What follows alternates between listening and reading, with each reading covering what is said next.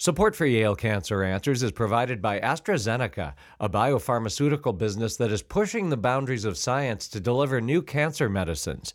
More information at AstraZeneca-US.com. Welcome to Yale Cancer Answers with Drs. Anees Chagpar and Stephen Gore. Yale Cancer Answers features the latest information on cancer care by welcoming oncologists and specialists who are on the forefront of the battle to fight cancer. This week, it's a conversation about the role of bacteria in the development of colon cancer with Dr. Seth Herzon. Dr. Herzon is the Milton Harris 29 PhD Professor of Chemistry at Yale University. Dr. Chagpar is a professor of surgery at the Yale School of Medicine. So, Seth, maybe you could start off by telling us a little bit about yourself and what you do. So I was trained as an organic chemist, and my laboratory focuses on making chemicals that are found in nature. These are typically chemicals that are produced by bacteria or plants. We try to recreate them in the laboratory from scratch so that we can then study their properties. Okay. So you find these chemicals in plants and in nature. What does that have to do with cancer? That's a great question. So a lot of these chemicals are actually evolved to kill other cells. Bacteria use them to kill other bacteria, and plants and other species will generate very complicated chemicals almost as a defense mechanism.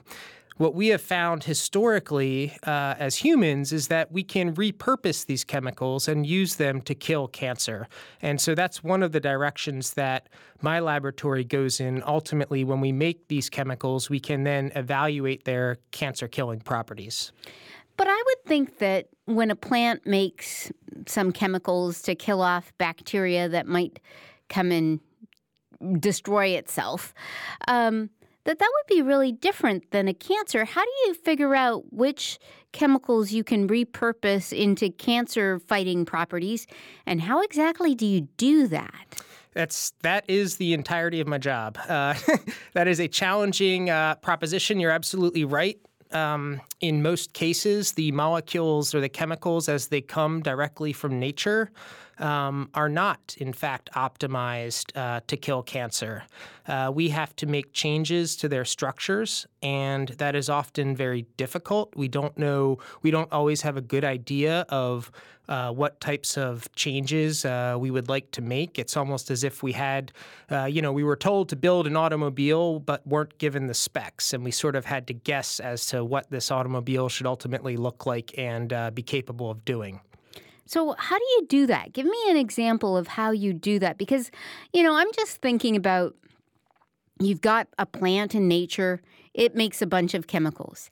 And these chemicals have various properties to do various things.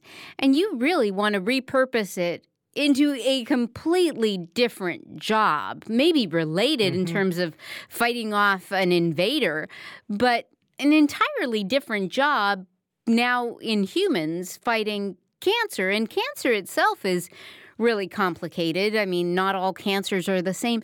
How do you go about doing that? Give us a glimpse of how that works in real life. Can you give us an example? Yeah, sure. It's a very interesting process. Historically, the way this has been done is that you'll actually have scientists that will go out into the field, into various places. The lucky ones get to go scuba diving in the Pacific or, hiking in some remote island. And they collect samples, and they bring those samples back to the lab. And essentially what they do is a process called activity-guided fractionation, where they basically start to see if these samples can kill cancer. And if they do, they start to invest more time trying to figure out what chemicals are actually in the sample and what their structures are. And so that is how it starts. And at that point, it typically gets handed off to someone like myself. And if we understand to some degree, even to just a small degree, how the compounds are killing cancer cells, that can give us an idea of what types of structural changes we need to make. So give us an example of a project that you're working on in your lab where you've kind of done that. So one of the molecules that we've worked on for a long time in my group is produced by a bacteria that was actually found in a marine sponge in the ocean. And this molecule, a very complicated structure, is a very potent anti-cancer agent. It's one of the most potent anti-cancer compounds ever known. So at very low concentrations, it will kill cancer cells. So one of the things that we've spent some time doing is taking this very complex structure and trying to separate off different parts of it to get to something that's simpler and that will still kill cancer effectively. And we were able to do that with this molecule. And we ultimately had much smaller, we call them derivatives, much smaller simplified structures. They were easy to make, and they were quite active against cancer. So why couldn't you just give this marine sponge to animals to eat to see if the animal could then fight off cancer? Like, why do you have to go through the whole rigmarole of finding the molecule, creating the derivatives, making the derivatives simple? Like, if they occur in nature, why can't we just consume that molecule as it is? People are trying to do that. You know, there's an area of science looking at using bacteria. Well, certainly you've heard of probiotics. You take probiotics. These are bacteria that can make molecules and do things that are beneficial. People are now starting to look at engineering bacteria to make these types of molecules that can do other things, such as kill cancer. But in this case, it would be very difficult to have just taken those bacteria and fed them to someone. It's difficult to get the bacteria to grow outside of their natural habitat. And so that's why we're really sort of stuck with sort of figuring out what they make and then trying to recreate it. And so I get the process of, okay, some marine biologist goes scuba diving, finds this marine sponge, brings it back to a lab, and lo and behold finds that there's some property in what he brought back from the ocean that kills cancer cells potentially in a petri dish. And then from there, you kind of figure out what molecule it is. But how do you go about figuring out, how you're going to create that in a way that is not only something that you can manufacture, but something that is consumable, either edible or through an intravenous route, administrable. I don't even know if that's a word, but could be administered to humans, and what cancers in particular it's going to fight.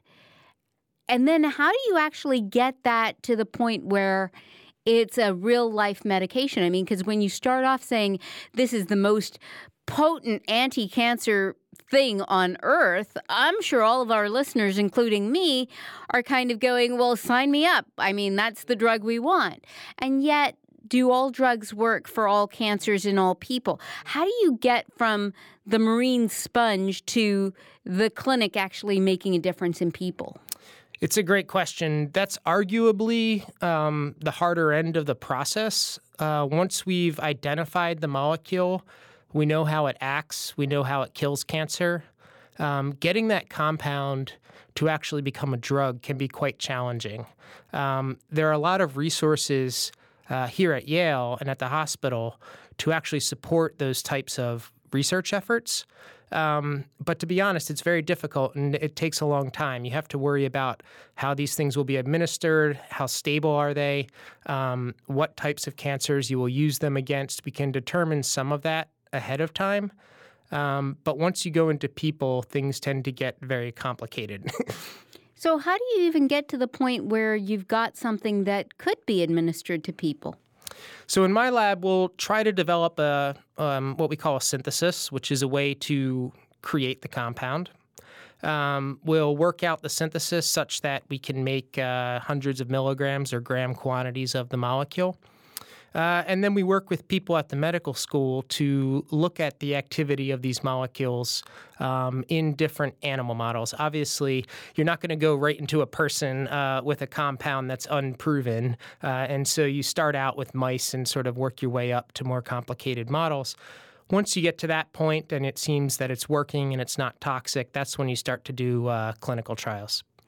And so tell us more about the collaboration that you have with medical schools, because certainly on this show, we often have people from the medical school, from the clinical disciplines, all of whom work with patients.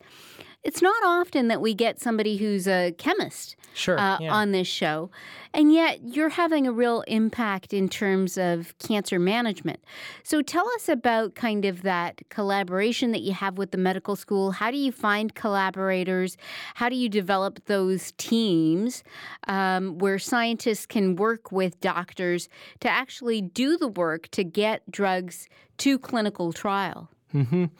Yeah, one of the things that's great about Yale is that, I found, so I am in the chemistry department. I'm in the Faculty of Arts and Sciences. But one of the things that I found over the last 12 years or so is that people at the medical school and around FAS as well are very open to collaboration. It's been very easy to establish connections here. Sometimes it's simply just an email. I actually had a collaborator at the med school. We published 2 or 3 papers together before we even met in person. We just sort of did everything remotely, but it worked just fine. And they were very nice papers, and we really sort of helped each other to advance our research together. So it's been a very productive environment for my own research. And so, how did you find these researchers in the medical school? Because it seems to me that you're kind of in the middle, right? You're the person after the marine biologist goes out and finds this sponge in the ocean and says, gee, look what I found. I think it might kill cancer. You're the guy in the middle who says, well, let me look at that and let me find out what compound it is and let me try and synthesize it and let me try and make it into a derivative such that it's actually usable. And then let me connect with somebody in the medical school who can test this in mice and maybe larger animals. So before it gets to the clinic. So you're kind of in the middle. And so that's really a gray zone for a lot of people. I think a lot of our listeners would have heard about clinical trials, and maybe we can talk more about that in a minute. But a lot of people may not know how it is that middle piece works. It's a bit of a black box. Mm-hmm. Yeah, it's an interesting sort of space to be in. It's one of the reasons I really like chemistry. Chemistry truly is the central science. I've taken my research, sort of faces more in a biomedical and cancer-focused direction, but there are lots of other directions one can go as a chemist, looking at energy and the environment, fuels, things like that. But for me, it's really sort of biomedical, and really it just comes down to engagement and trying to stay engaged with the people at the medical school, trying to read broadly so that I can understand, what they're doing, and then not being afraid to basically just reach out and reach out for help and see if they're interested in working together. For me, the best sort of mental space to be in as a scientist is when I'm being mentally challenged and I'm not quite sure what the next best thing to do is, and that's when I feel like I'm learning the most. So it sounds like it's a really interesting kind of place to be. We want to take a short break for a medical minute, but maybe after the break we'll talk more about how these drugs actually get into clinical trials and to the bedside and the impact that your research has had in terms of colon cancer. Support for Yale Cancer Answers comes from AstraZeneca, dedicated to providing innovative treatment options for people living with cancer. Learn more at AstraZeneca-US.com. This is a medical minute about breast cancer, the most common cancer in women. In Connecticut alone, approximately 3,000 women will be diagnosed with breast cancer this year. But thanks to earlier detection, non-invasive treatments, and novel therapies, there are more options for patients to fight breast cancer than ever before. Women should schedule a baseline mammogram beginning at age 40 or earlier if they have risk factors associated with breast cancer. Digital breast tomosynthesis, or 3D mammography, is transforming breast screening by significantly reducing unnecessary procedures while picking up more cancers and eliminating some of the fear and anxiety many women experience. More information is available at yalecancercenter.org. You're listening to Connecticut Public Radio. Welcome back to Yale Cancer Answers. This is Dr. Anees Chagpar, and I'm joined tonight by my guest, Dr. Seth Herzon. We're talking about research and the role of bacteria in colon cancer, and right before the break, he was telling us about how in the chemistry department, he really is playing a role in terms of finding compounds that occur in nature that might actually have an impact in terms of cancer. So, Seth, tell us more about your recent work and the impact that that's having, particularly in colon cancer. Sure. So one of the projects really that's been arguably one of the most exciting projects in the last couple of years for us has been trying to understand if and how certain bacteria may cause colon cancer. So back in 2006, other researchers had discovered that people with colorectal cancer seem to have a particular type of bacteria in their colon.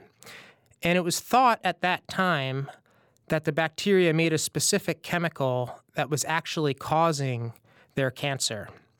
And so that was over a decade ago now. And since then, people have been trying to figure out what this chemical is. And as I told you in the first half of the show, that is something that's frequently done, but in this case, it was very difficult to figure out what this chemical was and how it might be causing cancer.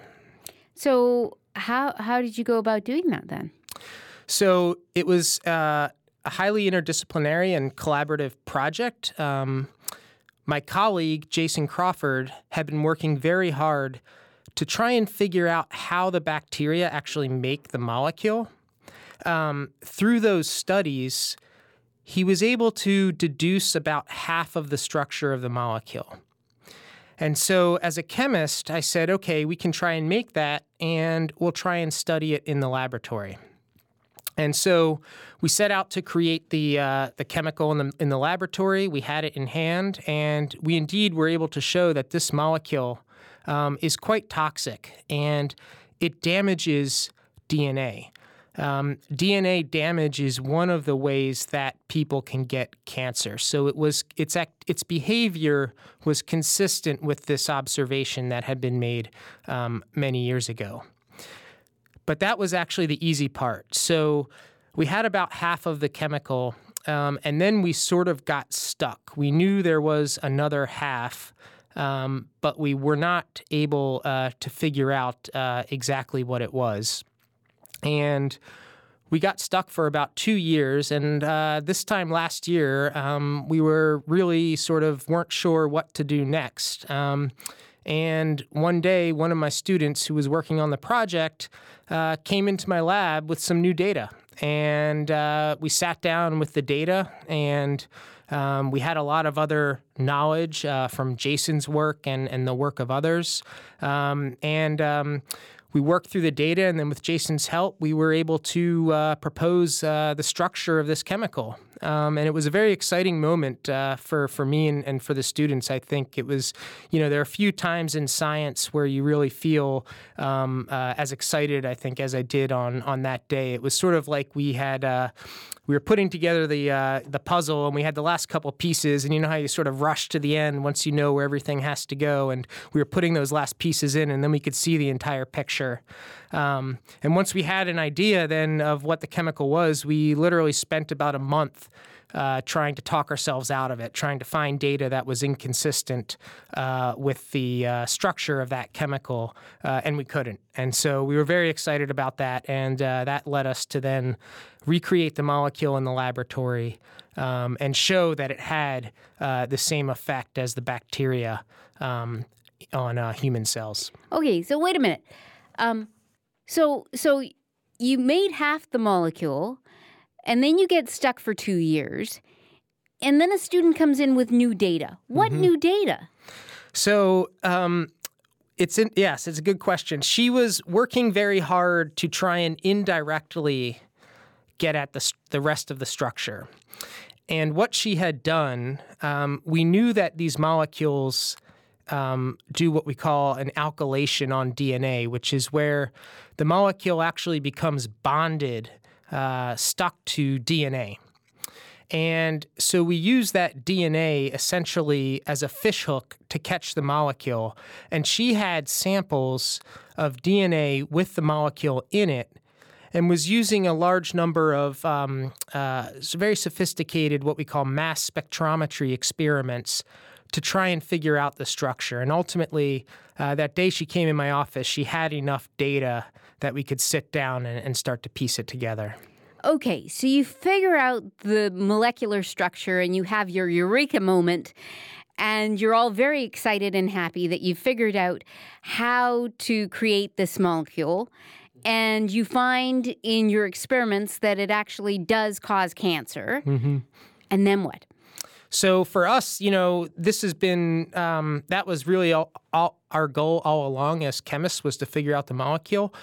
But in terms of cancer therapy, it opens up a lot of doors, because now that we know how the molecule behaves, we can think about ways to stop it from causing cancer. We also now have a good understanding of how the molecule is made by the bacteria, and so we can think about ways to stop the bacteria from making it. But perhaps probably the most practical and sort of useful kind of therapeutic opportunity coming from all of this work will be in early detection. I think it'll be very easy for doctors to bring patients into the office and determine whether or not they have these bacteria in their colon. And if so, they can be monitored closely for any sort of cancer. Okay, but why can't they just take an antibiotic which kills off bacteria to kill that bacteria?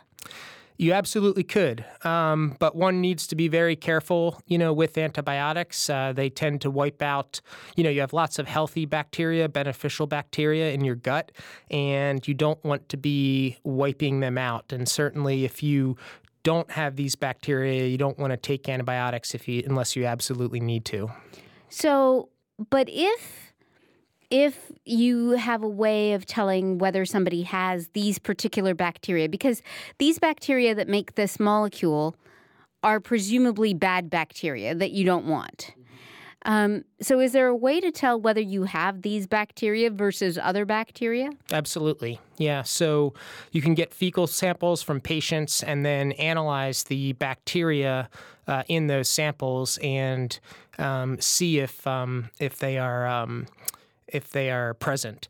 And one of the other things that we're working on is trying to develop antibacterials that will specifically kill these bacteria. That would really be the magic bullet for us if we could go in there. Someone could take a pill and just wipe out these bacteria and leave the healthy ones unscathed. And that specific antibacterial does not exist at the moment. Is that right? It does not. No, but that is something that we are working on.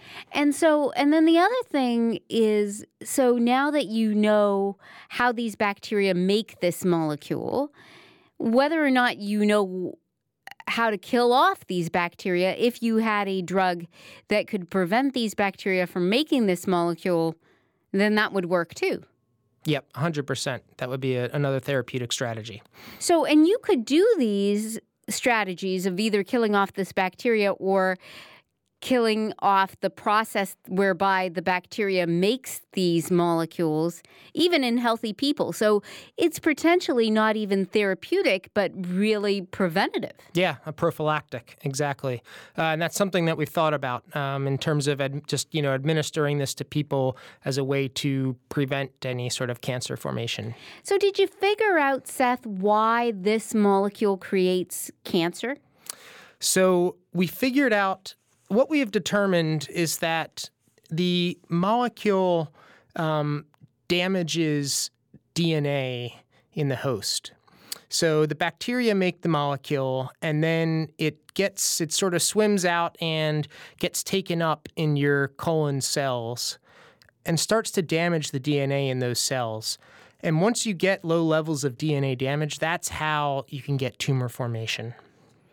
Well, that's interesting. So I guess the other strategy is to figure out whether there's some sort of coating or some sort of mechanism that you could get the host cells to have such that it doesn't take up this molecule and or that this molecule isn't effective. Yeah, that's right. That would be another strategy that we could try to look at. And then the last point is, it's interesting that these bacteria make this molecule to kind of damage the host, potentially if the bacteria is in a place where it doesn't want to be, to kill off the host that it doesn't like necessarily. DNA damage is one of these things that can cause cancer, but we often have chemotherapeutic agents which also cause DNA damage. It's just that they cause DNA damage in cancer cells. So is there a way to repurpose this molecule now that you know that this molecule causes DNA damage and reverse engineer it such that you cause DNA damage but in cancer cells? Yeah, I think you should come and do a postdoc in my lab. Yeah, you're one step ahead of me. That is also something we are interested in, and so we're designing ways to essentially cage this molecule in such a way that it will not damage DNA, but then converts into its DNA damaging form once it enters cancer cells. That is precisely what we are trying to do. We're trying to reverse engineer it, as you put it, or repurpose it as a chemotherapy. Because, especially if you could target it into particular cells, right? So you put on some sort of honing agent that it'll, like a virus, for example, or some sort of honing antibody, agent, that it will go to cancer cells and not normal cells. And get into those cells and destroy them. Give cancer to a cancer. That's a cool idea. That's the idea. Yeah. So we actually, a lot of people use antibodies to target specific molecules to cancer cells or just to target cancer cells in general. And we have a collaboration with a company in the UK that is interested in attaching this molecule to an antibody so that we can specifically go in and kill cancer. And so where are you now in terms of, thinking about this molecule and all of the things that it can do? Is it something that you're still working on in the lab? Is this something that's getting into early stage clinical trials? Where are we with this? And is it only for colon cancer, or have you started looking at, kind of whether this molecule can be play a role either in the etiology and or the treatment of other cancers? Sure. Yeah. So we still have a lot of work to do, as a short answer. Now that we know the structure and we have a way to create it, now we can, for the first time, really study it in detail. And so in sort of the coming months and years, I expect that we'll be looking at trying to understand exactly how it interacts with the host DNA and leads to DNA damage. How those DNA lesions might then be resolved. Cells have lots of ways to repair DNA damage, and that's something we want to understand. And then, branching into these more sort of therapeutically oriented directions where we either try to repurpose the molecule as an anti-cancer or try and figure out ways to stop the bacteria. Dr. Seth Herzon is the Milton Harris 29 PhD Professor of Chemistry at Yale University. If you have questions, the address is canceranswers@yale.edu, and past editions of the program are available in audio and written form at yalecancercenter.org. We hope you'll join us next week to learn more about the fight against cancer here on Connecticut Public Radio.